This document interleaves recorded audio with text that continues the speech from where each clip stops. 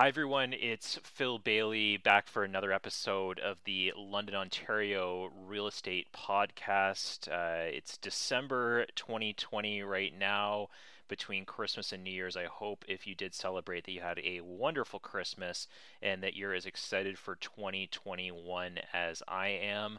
I know 2020 had its challenges for a lot of us with COVID-19 being in the forefront and with the current lockdown happening across the province of Ontario, where I happen to work, I know Londoners and people across Ontario are struggling a little bit right now with social isolation.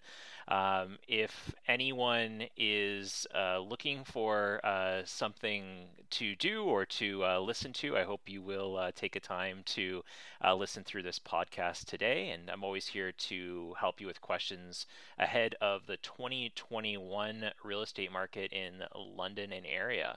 So the thing that I really wanted to focus on today is something that a few folks have brought up with me, and it's this new article that's entitled Analysts Warn London, Ontario Real Estate is Poised to Become an Extreme Seller's Market in 2021. I don't normally like to look at general trends, to be honest. I really prefer to focus on specific neighborhood data. But this is focused on London, Ontario, and they're coming out with statistics that folks from CMHC have put together. I know some real estate agents will be laughing along with me because CMHC did not have the best track record last year. They were focused on 2020 being an absolutely terrible situation across Ontario and Canada. And in many cases, as we saw in London, average prices actually climbed considerably this year. So I'm not sure how much I'm going to pay attention to this, but it is something that I am thinking about in many ways. The reason is because inventory is a big issue right now in London. It is something that has been a big concern for most of the year. I think average price right now in London's up to about $540,000.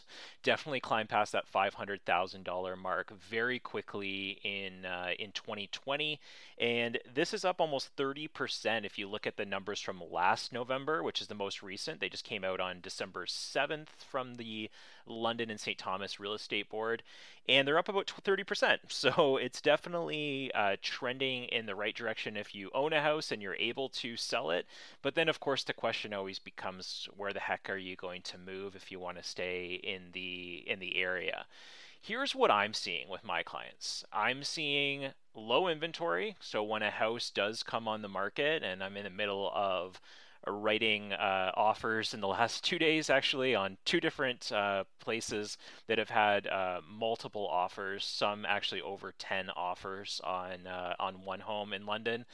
And the issue has become that if there isn't really anything else for buyers to look at, they will all focus on perhaps the same home. Typically, I'm finding these are under the $500,000 mark for list price, maybe under $600,000 in many ways now, given the average price is trending up so much. They're usually in pretty good condition. I'd say they're what I like to call turnkey, so you could turn the key and walk right into the home, not have to do a lot. They're usually in pretty good showing condition, meaning that they have hardwood floors, usually not a lot of carpet. If there is carpet, it's been pretty newly put in. Usually the roof's pretty good, the AC, the furnace, those kinds of things are things that the homeowner is taking care of. And to be honest, the photos on Realtor.ca show usually beautifully. In those types of homes under that mark, I'm seeing a heck of a lot of attention. The other thing that I'm seeing with clients right now is that there is, and in the article actually that was mentioned on this super sellers market happening potentially in 2021, is they're also focusing a lot on the new builders. And interestingly enough, there's been a few new builds, and I think COVID-19 definitely had an impact on the price of things like lumber and just actually the ability for construction to go ahead at certain points throughout 2020, and this has led to some pretty big issues actually with new builds just not keeping up with that pent up demand.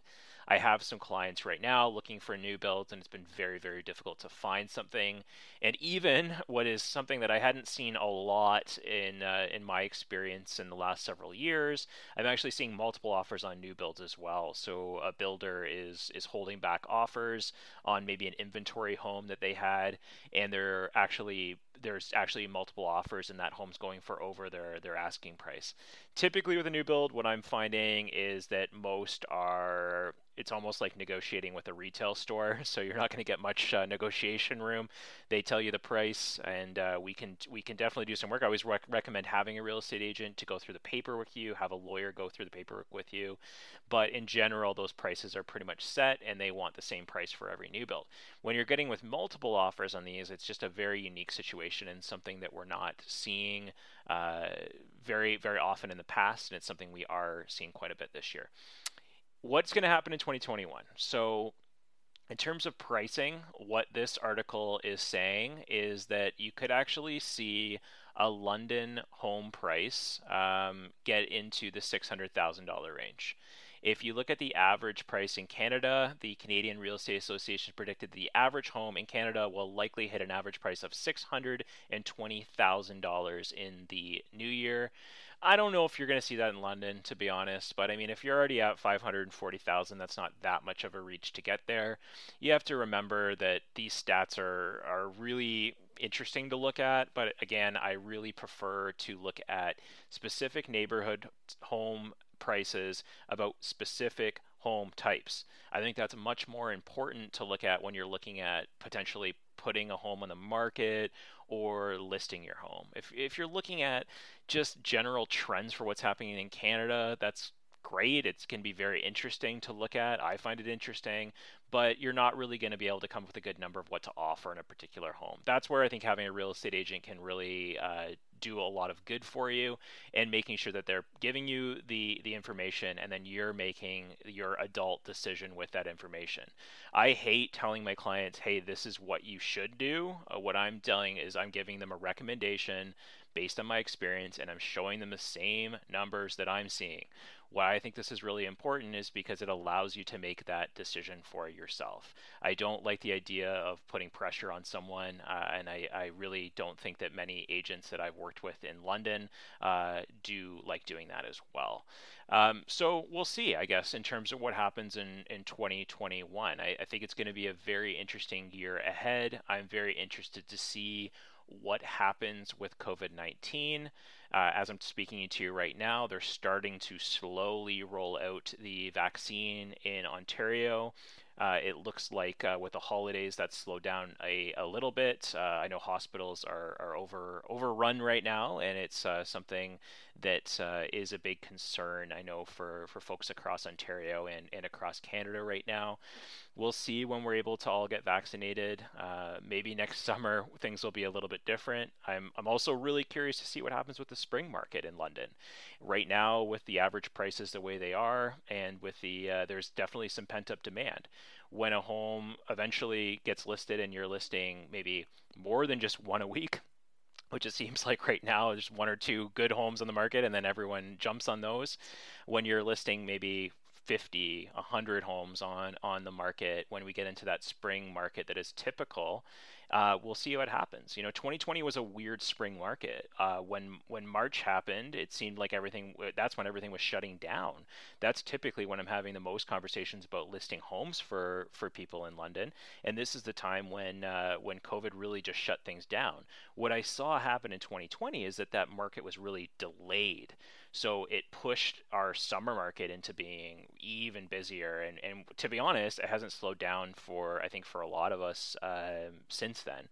Even with December, there's not a lot of inventory. But again, if a home comes on the market, it's probably selling, and there's probably 10 plus offers on that home, and it's likely selling far over that asking price.